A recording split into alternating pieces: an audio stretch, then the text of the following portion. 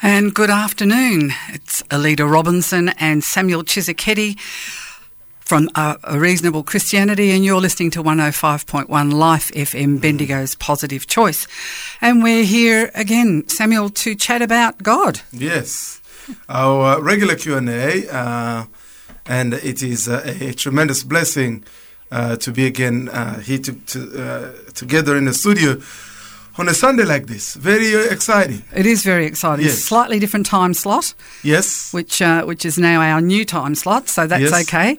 And hopefully our regular listeners will be able to pick up this particular program as we move forward. So, Samuel, we've been looking at a variety of arguments to answer the does God exist question. Yes. You looked at the cosmological argument, and we looked at the Kalam and the Leibniz. Yeah, Leibniz, yes. Something like that.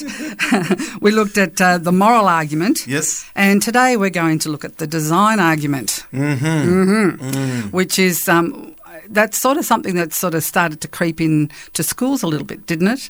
The with creation theology and everything else, they tried to enter that in so that people could learn that as part of their science, to have a design for the world to be created as well as evolution. From my memory, that sort of snuck in for a little while, but I'm not sure that it's still hanging in there. Right. No, actually, for a number of years in the past, up until in the 60s, the worldview that was taught, at least in our schools, was creation. That creation was taught. Evolution had already started being taught then, but it's, somewhere around the 60s, especially in America, where basically teaching creation was removed from the curriculum. And I don't know about Australia. I don't know when that happened. But I think, as they always say, they say when America sneezes, the world catches a cold. So things always start in America, and then everybody justify, oh, look, the Americans are doing it. And I do remember that coming in year 7 and year 8 when I started high school. So, so yes. It's because people start to doubt the idea that, no, look, the world was not designed, there was no creation was no longer making sense. So even when we say, design, most people can start to think, oh, we are, talking about creationism. Not that any creationism is bad. Don't get me wrong, but things start to get looked at in a pejorative way. I notice something that is happening in our discourse today is there are two ways somebody can deal with your point of view. One, they can deal with your point of view by taking it seriously and dissecting and assessing it, or they can just ridicule your point of view and dismiss it. And it seems to me that in our day and age, people turn to take the second one. Look, you have a point of view about something that they just ridicule it. They might say it's anti-science, or it's unintelligent, or it's bigoted, or, and unfortunately, for the sake of the Christian faith not engaging robustly, on those areas where the world was moving, especially towards science and stuff like that, for some time, even though most of the discoveries of science were led by Christians. I can name a number of them. Galileo, Kepler, Louis Pasteur, Isaac Newton. I can name a number of, even right now, Francis Collins, for example, the man who did the Human Genome Project. So we have a lot of scientists right now who are at the cutting edge of science, who are, believers, Christian believers. But what happened is, generally, at least across our secular university systems, the Christian worldview was ridiculed and basically kicked out. And so when we say the design argument, somebody might think, they're talking of creationism. Because creationism is looked at pejoratively now, and so therefore not even given a space at the table of discussion. But what we're going to be talking about, the design argument today, is actually something that is well recognized within the mainstream scientific data. This is going to be one of the most technical, but also one of the most amazing arguments that could be made. Why? Because it starts with the idea that the world looks design. The appearance of design, is it actually design?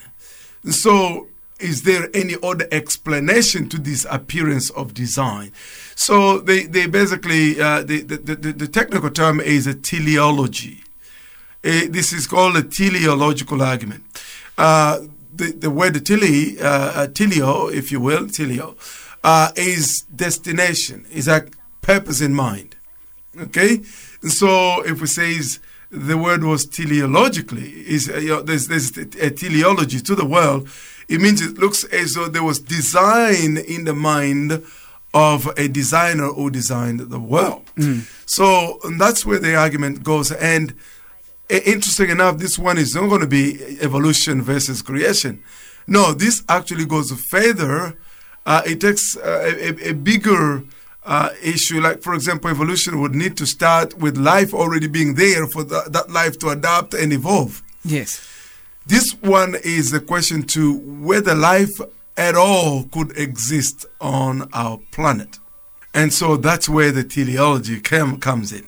And so just to remind our listeners, throughout these discussions, we have used deduction, we've used not induction as much so far, we've used deduction, and we've used abduction. In other words, you've got a set of data, you go, what's the best explanation? Remember the Leibnizian, cosmological argument used abduction. Okay, you come across the universe, it's a piece of data, it's here. What's the best explanation for it? Yeah. And so we then look at the range of explanations and then start to find out which one is the best explanation, so that if somebody had to reject that explanation, they have to give the reasons why they think the explanation is inadequate. They can't just dismiss an explanation and think that's enough. And so in that sense, we said, whether you look at all the fact that the world began to exist begs for an explanation, and the explanation is a transcendent creator, because whatever began to exist has a cause. That was your first kalam, right? Yes. The universe is obviously here. Why is there something rather than nothing? What's the explanation? Leibnizian. Abductively, yes, the best explanation for the existence of the universe is not that the universe exists eternally. It's not that the universe is just there as a brute fact. It's that the universe was created by a transcendent God. That's right. All right. The moral argument goes this way. Well, what's the best explanation for the fact that we have a moral sense that is mind independent from the subject?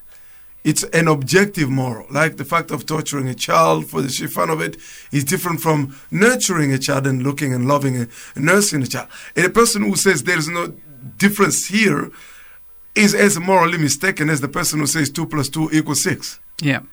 So what's the best explanation for that? Then we tried society, we tried law, we tried, culture, we tried, all sorts of things, and the best explanation was God. Yes. There was something above us that set the moral standard. Yeah. So you notice there's a huge abductive process of reasoning, which is the way the detective do their jobs, right? Yes. Yeah. And so today we're looking at, think about it, there's no mind, no persons who, if you get out in the middle of the night and all the lights are off. I grew up in Africa. Here sometimes your electricity might interfere with your capacity to look at the wonders of the universe. Yeah. You get up and there's this shining moon and there are stars everywhere. And actually when you're here in Australia, there are times, we've got a friend actually here in Bendigo. He does an amazing work. Richard Tatty. Richard Tatty, yeah. Yes, he wouldn't mind me photographing the night sky. Shout out to him. Richard does some of the amazing night sky photos. Yeah, beautiful. Where if he goes to do photos of the Milky Way and the galaxies, you look at the beauty. And so all that beauty out there, the universe, the planets, and so on and so forth, well, they're quite marvelous. And that's what the cosmologists do. We wonder to what's the best explanation for the existence of all this. Exactly. Did all this happen haphazardly? Or was it necessarily just there? Did it poof, just appear? Or was it designed? Yes. And that is, I'm using an abductive process here. I mean, was it designed? Is there a designer to this thing? Or did it just happen by accident? That's another explanation. Or is it just necessarily there, like numbers? You couldn't imagine them not being there. They're just there. Yeah. And so those three possible explanations is what we're going to look at. But we've got to assess the data we're looking at first and then dig deep into it because I want to see the wonders of the universe within which we live. All right. Well, that's going to be an exciting process that we're going to be part of this afternoon. So stay tuned. After this song from Young Oceans, we will continue on with our discussion on design.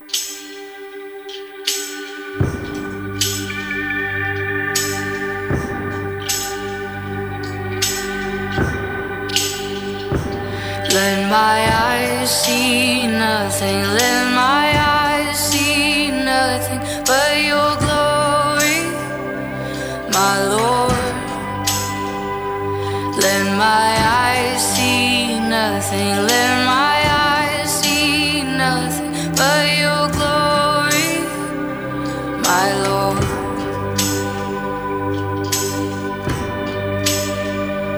Let this heart not wander, let this heart not wander from your mercy, my Lord. Let this heart not wander, let this heart not wander from your mercy, my Lord.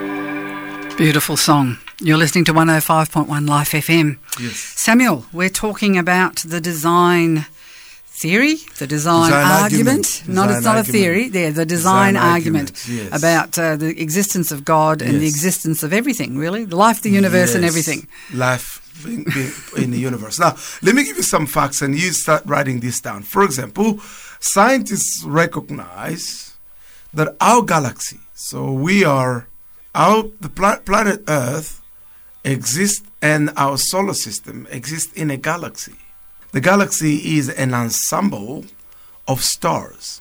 And the galaxy exists in a Milky Way. Mm-hmm. And so the sun is a star. Okay? Mm-hmm. Our sun here is a star. Mm-hmm. And as a main star, it has planets that revolves around it. Now, our own galaxy, scientists reckon, has about 100 billion stars. Wow. That's a big number. It is a big number. Now, consider that the entire universe, according to our best scientific data, is comprised of 100 billion galaxies. Try and go 100 billion stars in one galaxy, then you have 100 billion galaxies, which each one has 100 billion stars. Now that's starting to get to an incomprehensible number. So, as I was saying, the sun is a star, and often when you think the sun has got, we have planets that revolves around the sun, and the Earth, the blue planet upon which we are, is one of those stars, right? Yep. So if there are 100 billion stars in a galaxy, and the sun is a star, it would follow logically that there will be all tons of planets revolving around all the other stars. There are 100 billions of them. And then if you go galaxy by galaxy, you will have, at least this is the mathematical calculation, is that there are at least 700 quintillion.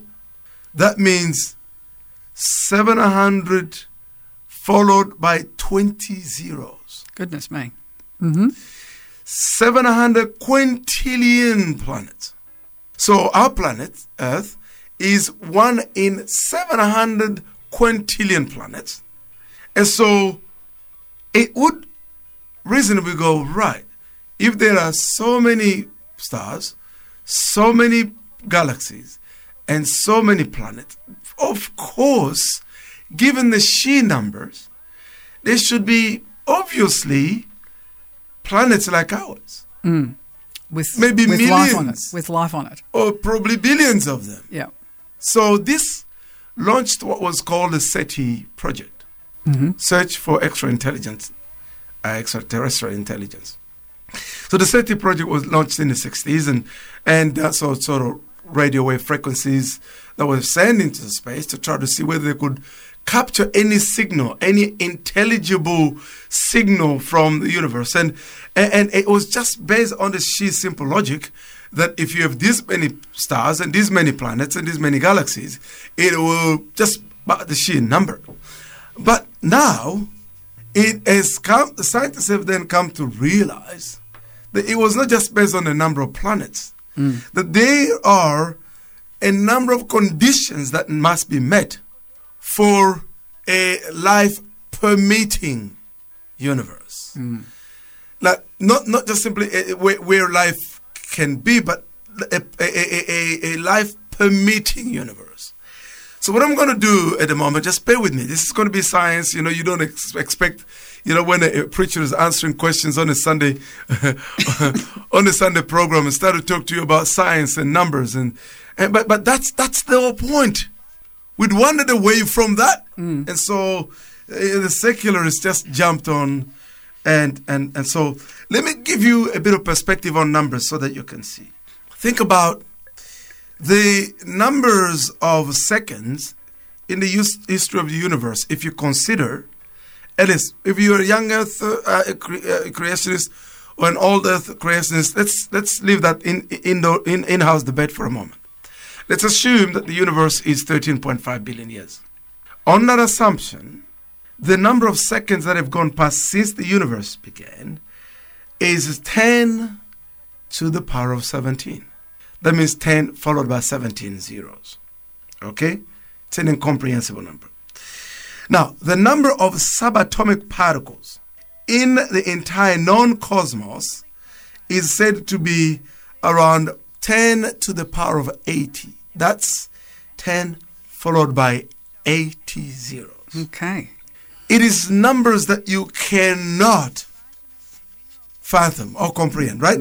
All right, let's keep going. I want to give you a few more. I want to sort of go from the macro to the micro, but maybe if I started with the micros. So there are a number of things that need to be put together for at least a planet like ours to be able to sustain life. Yeah.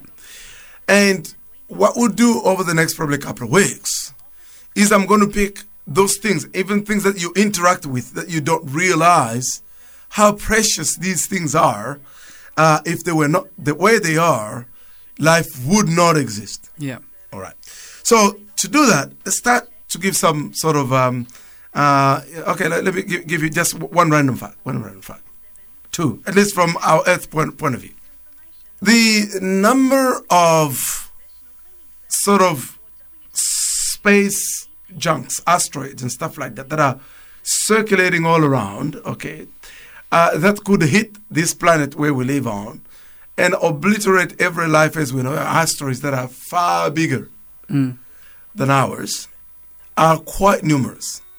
And then, thank God for Jupiter, for example. Jupiter is this giant planet with a huge, massive orbit, with a huge gravitational force. It's actually called so it's like for our solar system, it's the solar system vacuum system. Okay. Because Jupiter is 1,000 times bigger than the Earth. And so it sucks almost all the kind of junks that could have come and hit us get sucked by Jupiter. Okay.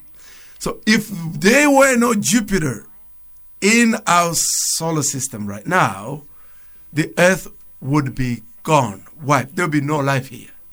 For example, think about the moon. See, the Earth axis is tilted. And that's what causes our tidal waves and the change in seasons and stuff like that. Summer, winter, If we didn't have that moon, the moon we have, that moon we watch, you see there, if it wasn't there, basically the entire planet would not have the change of seasons we have. The whole place would be pretty much frozen. Would be like Mars, frozen planet. Okay? And so that's just that. Let us think in for a moment. If you remove just one planet, Jupiter, we're gone. If you remove the moon, we're gone. And I'll give you these random, facts as we go throughout the program. But let me do with you a bit of physics 101, okay? Mm-hmm. There are things that basically are what makes our universe. And our universe is made of particles. At the basic level, was an article written by a friend of mine, Tim Barnett. He's a Canadian. He writes he's a speaker for Stand to Reason. And he writes this amazing piece. So I want to read it. I want to quote some of his writings.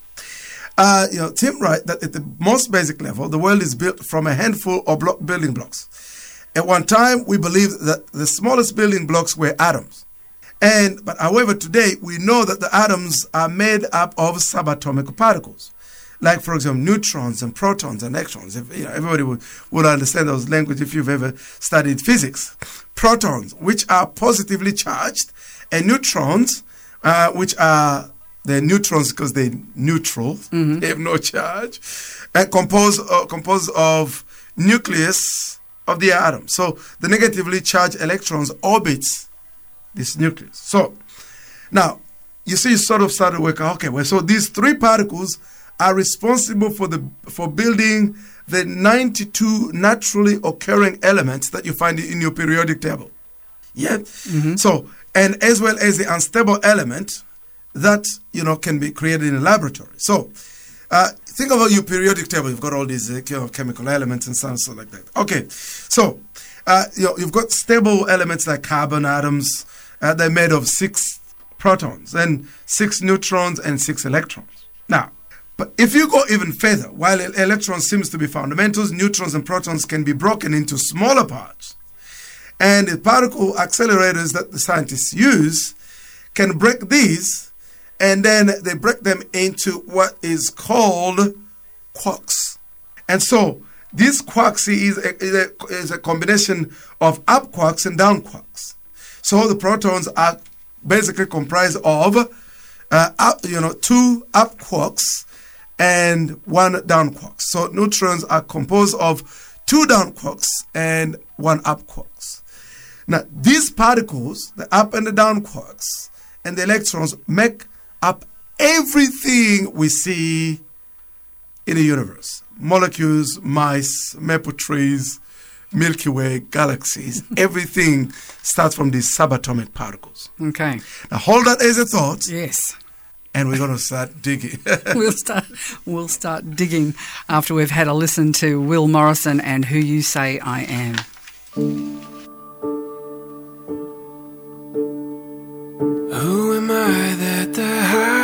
this king would welcome me. I was lost, but he brought me in. His love for me, oh, his love for me. Who the Son sets free, oh, is free indeed. I'm a child of God, yes I am. Free at last, he has ransomed me. His grace runs deep. While I was a slave to sin, Jesus died for me. Yes, he died for me. Who the Son sets free, oh, is free indeed. I'm a child of God, yes I am. In my Father's house, there's a place for me. I'm a child of God, yes I am.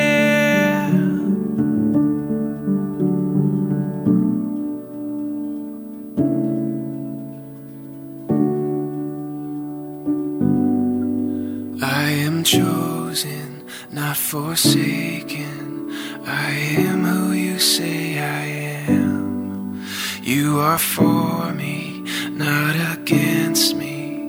I am who you say I am. I am chosen, not forsaken. I am who you say I am.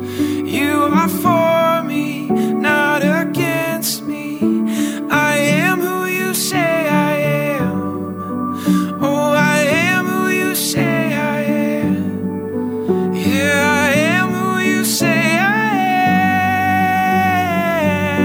am. Who the Son sets free, oh, is free indeed. I'm a child of God, yes I am. In my Father's house, there's a place for me. I'm a child of God, yes I am.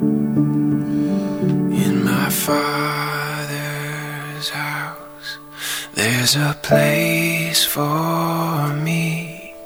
I'm a child of God, yes I am. Well, that's a little bit more of a laid-back version of that song, isn't it, Yes, Samuel? it's quite an interesting version there. Yeah, We do sing that one, and it's quite a bit done more very up-tempo than that. differently. Okay. Yeah, very differently. Well, before the break, you were breaking things down to molecules and particles, minutest. and the things that actually put everything together, and it's the Yes. basis for everything we know, from the smallest Yes, to the biggest. Exactly. So think about it this way, just picking up where we were. So these particles, the up quarks and the down quarks and the electron, I said it makes everything, from molecules to mice to maple trees to Milky Ways and everything.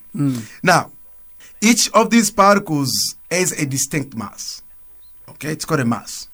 And the mass of an electron is approximately 9.1 times 10 to 31 kilograms.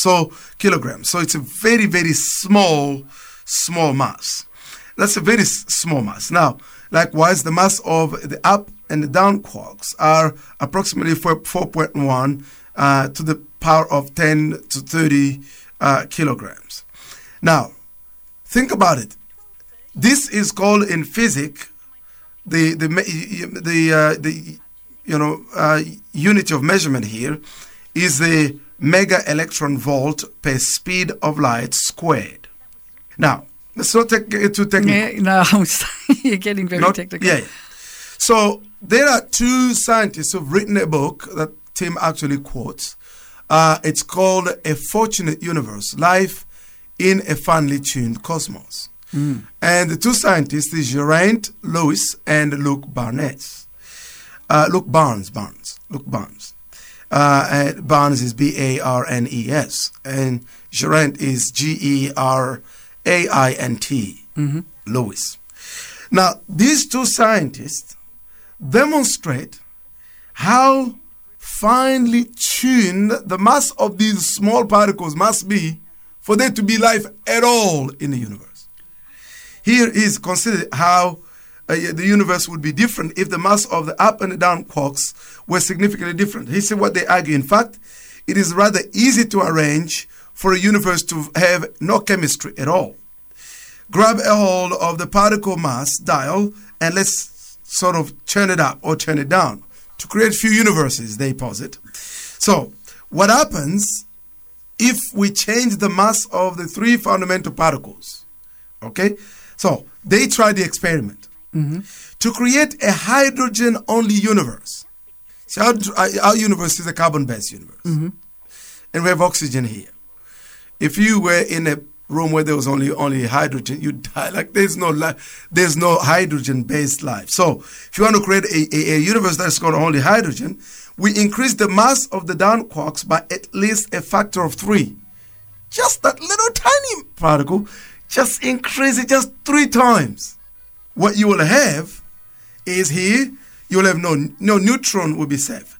Even inside the nucleus, neutrons decay will happen, and once again, you can kiss your chemistry books goodbye. There'll be no chemistry, as we'll be left with only one type of atoms and one chemical reaction. That's hydrogen. So you can just, that little tiniest part, you just increase its mass 3 times. There you go. No, by 3 points, not 3 times. Yeah, 3 times. Yeah, 3 times. Yes, if you increase its mass 3 times, you've got only hydrogen here, gone. Yep. So they continue to say, well, there's another number of ways to create a universe that contains nothing but neutrons. So no atoms, no chemical reaction, nothing. If you think of hydrogen universe, it's rather futureless. It's instead of increasing the mass of the quark if you did it, increase it by a factor of 6.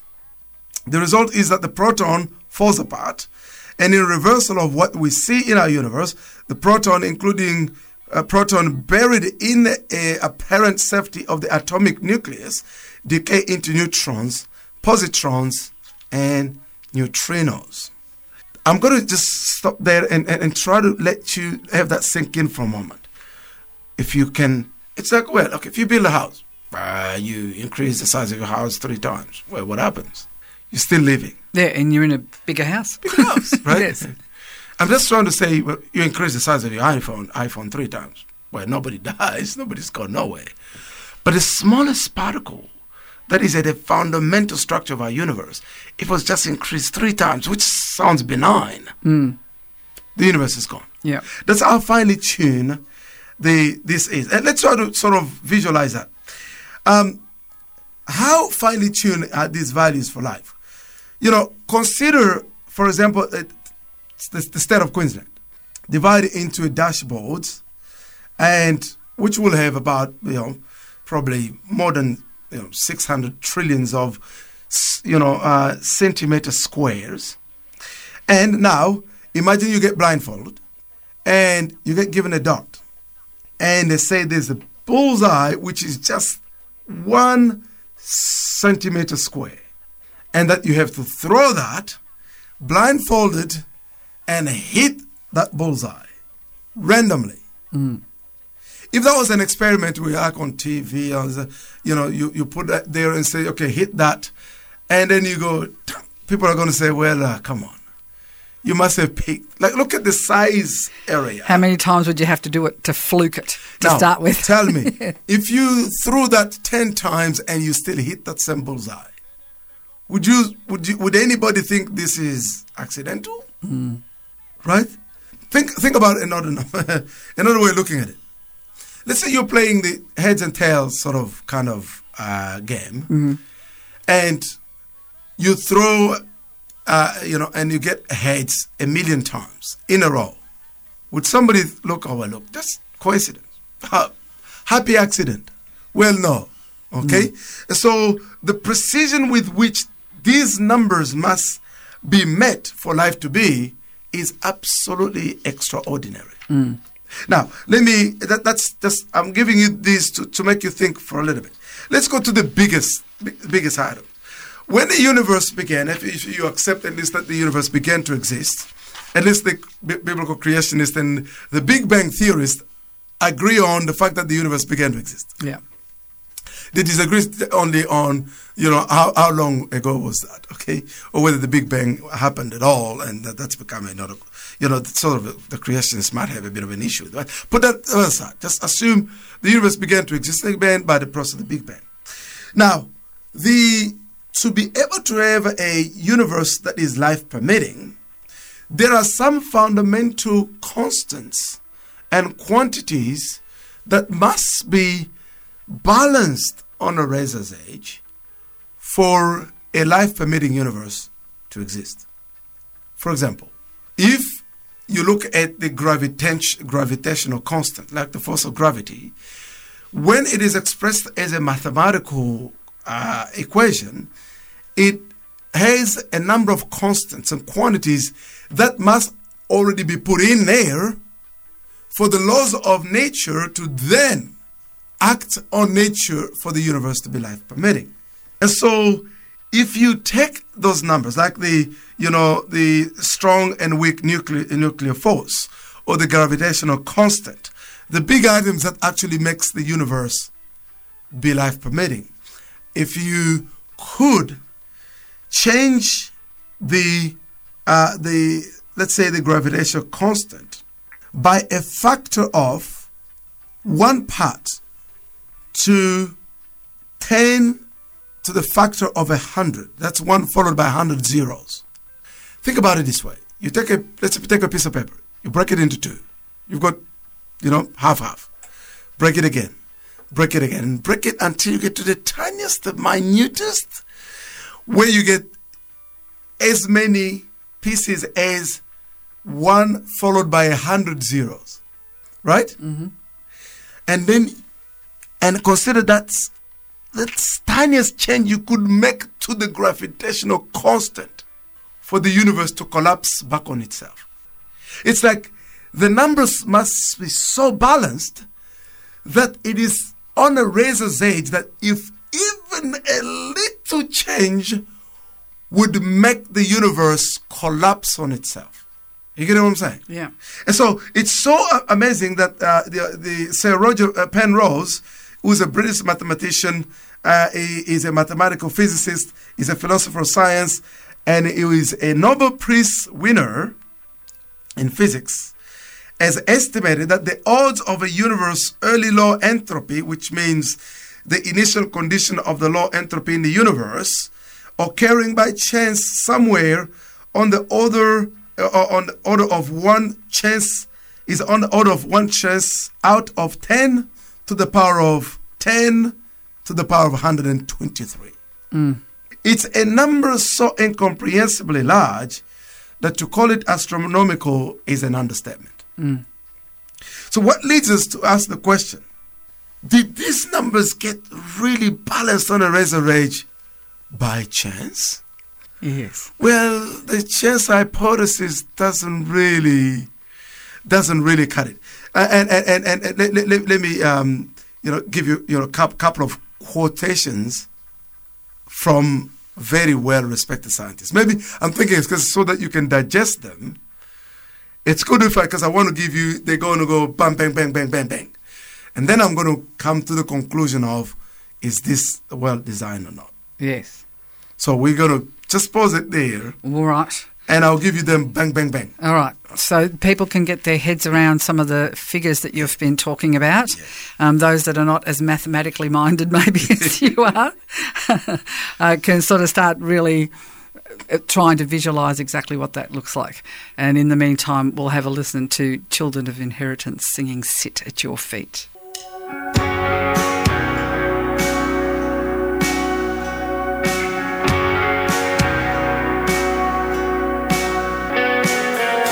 Tired or weary, I feel alone,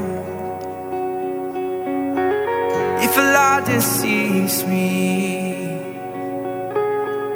if my hope seems gone, still I know you're with me. You said you'll never go. My heart opened freely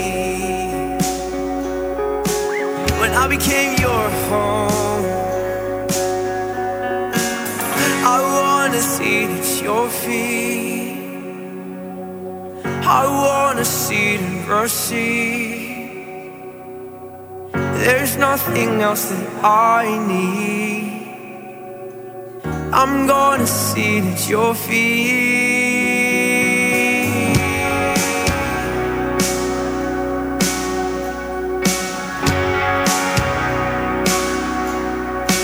So I'll behold your face, Lord, as you look right back. You say I look just like you. Your image is inside. Oh, I wanna sit at your feet. I wanna sit and receive. There's nothing else that I need. I'm gonna sit at your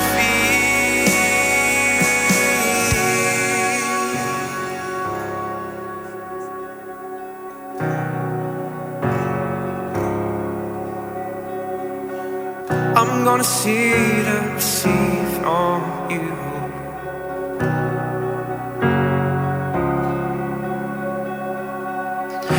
We love you, Lord. We love your presence. We wanna know you more. We're gonna taste your goodness. We love you, Lord. We love your presence. We wanna know you more. We're gonna taste your goodness. Oh, we love you, Lord. We love your presence. We wanna know you more. Jesus, my Savior. Jesus, the Lord of Lords. Can I sit here forever? Can I sit here beside your throne? Jesus, my Savior. Jesus, the Lord of Lords. Can I sit here forever? Can I sit here beside? Oh, Jesus, my Savior. Jesus, Jesus. Oh, Jesus, my Savior. Jesus, the Lord of Lords. Can I sit here forever? Can I sit here beside your throne? Jesus, my Savior. Jesus, the Lord of Lords. Can I stay here forever? Can I stay here beside your throne? Jesus, my Savior. Oh, Jesus, my Savior. Jesus, the Lord of Lords. Can I sit here forever? Can I sit here beside your throne? Jesus, my Savior. Jesus, the Lord of Lords. Can I sit here forever? Can I sit here beside your throne? You're listening to 105.1 Life FM. Yes. Samuel, you're just about to hit us with a few really strong points and then give us some meat to to chew on till we wait for the second episode next week. Exactly. I was reading Eric Metaxas. Eric is a fine writer. He'd written in 2015 this article. I think it's 2014 or 2015. I remember actually posting it on Facebook then. An article on, that science now is headed toward the direction that God designed the universe. Mm-hmm. And in that article, here's what Eric writes.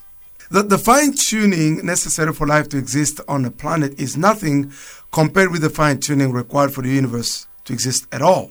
For example, astrophysicists now have come to the conclusion of what I was saying about here, that there are 4 fundamental forces. So gravitational force, electromagnetic force, and a strong force, and a weak force, weak nuclear force, and a strong nuclear force. Now, if you were to determine, these forces were determined less than 1/1,000,000th of a second after the Big Bang.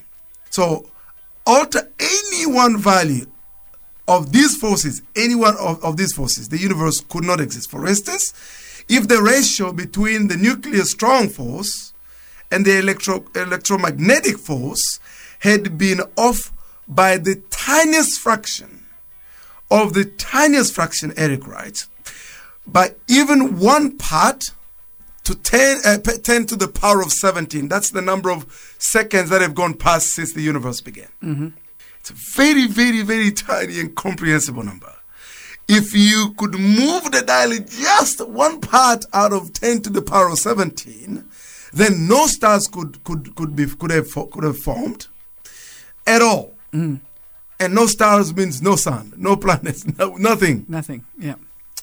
And so if you then take and multiply that single parameter by all the other necessary conditions, the odds against the universe existing are so heart-stoppingly astronomical, Eric writes, that the notion that it all just happened defies common sense. Mm. Now here is the man who coined the term Big Bang, Fred Hoyle. Yeah. So Fred Hoyle, very, very brilliant mathematician and physicist. So Hoyle is an astronomer. Here's what he says, that when the scientists came across this discovery, he said his atheism was greatly shaken. Mm. And later on, he said, I quote, a common sense interpretation of the facts suggests that a super intellect has monkeyed with the physics, as well as with chemistry and biology. The numbers one calculates from the facts seem to be so overwhelming as to put this conclusion almost beyond question. The conclusion that a super intellect has monkeyed with the numbers, he says it's almost beyond question. Yeah. Now this is Fred Hoyle, he's an atheist. Yeah. He said his atheism was greatly shaken by the development. Here is Paul Davies, he's actually an Australian. Paul Davies, if I'm not mistaken, he says, the appearance of design is overwhelming. Now, John Lennox is one of my favorite. He's an emeritus professor at Oxford University. John Lennox is written 7 Days That Divide the World, and as Science Disproves God. It's fantastic books. I've got all of these books in my library. It's great. Mm-hmm. And he writes is that the more we get to know about our universe, the more the hypothesis that there is a creator gains in credibility as the best explanation for why we're here. Mm. And so you can see here that the amount of design and the kind of balance which scientists call fine-tuning for life to even be possible in our universe required not just simply the number of planets and how many quintillions of them there are, but even from the very beginning, straight after the Big Bang, 1/1,000,000th of the second. Could you imagine when you try to work out a second, you go 1001. That's a second. Yeah. That's how I was taught when driving with you on a highway. You try to stay at least 4 seconds behind the car that is in front of you. Go 1001, 1002, 1003, 1004. Then you know that you're a safe distance. But think about the 1/1,000,000th of a second. So these constants and quantities were there at the very beginning. Otherwise, the laws of nature would not even have been able to function for us to have a universe. Yeah. And so that, from a scientific point of view, tells you that even now Fred Hoyle or Paul Davies don't believe in God. They don't. No. But I can guarantee you they have other reasons why they're not going to, because when Fred Hoyle says there is a super intellect that is monkeyed with the data, this is beyond question. You're like, well, yeah, if it's beyond question, what's the problem then? Why don't you believe? Exactly. Why are you still an atheist? What's holding you back? This is why, if there's a quote I could find, it was a quote by say, Sir Medawar. I'll find it before we finish. I always find these amazing quotes and just keep them in my. It's like in your quotable quotes. Yeah. It's like the great Ravi Zacharias always had that. He had always a book full of quotes, and he will pull them out, and then they start a quote. So I'll find that quote it won't take long. It's like most scientists now recognize that. Well, no, it would be incomprehensible for us to continue to posit that this happened just by chance. What always fascinates me with all of this stuff, Samuel, is that the truth is out there and there are people that know, but it doesn't leach back into the education system or into the minds of everyday people. Yes. So everyday people are still as ignorant. Actually, I think they're more ignorant nowadays than they were even when I was at school, and that wasn't all that long ago necessarily. But I found it a little bit hard to grasp a lot of the science and biology and all of that sort of stuff. Yes. I found it fascinating. Yes. But when you really start to dig, people just go, "Oh, that's too hard," and they walk away. It's like you're getting dumber and dumber and dumber, and so you can be fed a lie and you can believe a lie, and you can believe it because somebody told you, but on whose authority on what real data and evidence have they given you that idea that you now have as truth in your life? It fascinates me that you walk around, and if you want to have an intelligent conversation with someone, you actually can't because they have got no idea. Yes. So it's this is why when you're dealing with somebody, just an atheist on the street, who's just come to the conclusion there's no God, you ask them, have you reviewed any data of science, philosophically, anything that you can give to me that at least, because you've got a conclusion. Yeah. And I want to know whether that conclusion is built on anything and at you're all. basing your life on that. You're basing everything in your life on this conclusion you have, and it's the wrong conclusion. Yeah. Yeah. And so the more we study science, the more you come to the conclusion of this. I found a quote by excellent. Peter Medawar, and it was in his book called Advice to a Young Scientist. Mm-hmm. I'm going to read it. There is no quicker way for a scientist to bring discredit upon himself and upon his profession than roundly to declare, particularly when no declaration of any kind is called for, that science knows or soon will know the answer to all questions worth asking, that the questions which do not admit a scientific answer are in some way non-question or pseudoscience. The only simpletons ask, and only the gullible profess to be able to answer. The existence of a limit to science is, however, made clear by its inability to answer childlike elementary questions, having to do with first and last things. Questions such as, how did everything begin? What are we all here for? What is the point of living? It is to imaginative literature and religion that we must turn for answers to such questions. Yeah. Why did I bring this quote? Because you can find a fine scientist like Fred Hoyle, who, after having reviewed the data of science and said, well, a super intellect must have monkeyed with the data, and yet was still, they say, well, I'm still an atheist.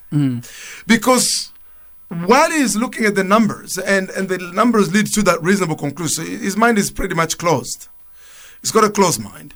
But he's also terrified to the idea that if he accepts that this super intelligence that monkeyed with the data to make this fine-tuned universe his God, now he has to move to the realm of religion. But it's not just the realm of religion. Yeah. It's. I mean, you watch those David Attenborough documentaries. Yes. The intricacy of the individual animals and plants and fish and microbes and, we will do and everything. That. All we'll of that. Analyze those. Yeah, all of that stuff. Yeah. You look at it and you think, Isn't that amazing? Yeah. For me, it would be more like you'd be wanting to dig into that and say, well, okay, God's done this. How did he do that? Yeah. Or and really sort of peel back some of those layers and get a real understanding of God's purpose in things, God's will over things, and how it all balances and comes together. That, to me, is far more exciting than something's just poof, arrived, and we have no real understanding why. We've got no reason why we're here. We've got no purpose to be here. It's just nothing. Yeah. And so you have here otherwise smart people like David Attenborough or Sir Fred Hoyle, otherwise very smart people. They just terrified to the idea, if there is God, then what does he expect of us? What does he demand of me? Yeah. And that becomes the question. So I want to finish this segment. We're going to be looking at, I will throw at you next time when you come back, because I want to start analyzing. You've only scratched the surface. Yes, so this is an introductory note. Yeah. But I want to, when we're going to sort of look at what does it take for us to actually have this carbon-based life on the planet, and what are the things that they're quite extraordinary. But we're going to finish here. Psalm 19, verse 1, which reads, the scripture writers write, the heavens declare the glory of God, and the skies proclaim the works of his hands. And that is a beautiful way to finish. So we're going to dive deeper in all of this again next week. So thanks again, Samuel, for all your hard work to bring these subjects to us, and we'll continue that discussion next week, as we say.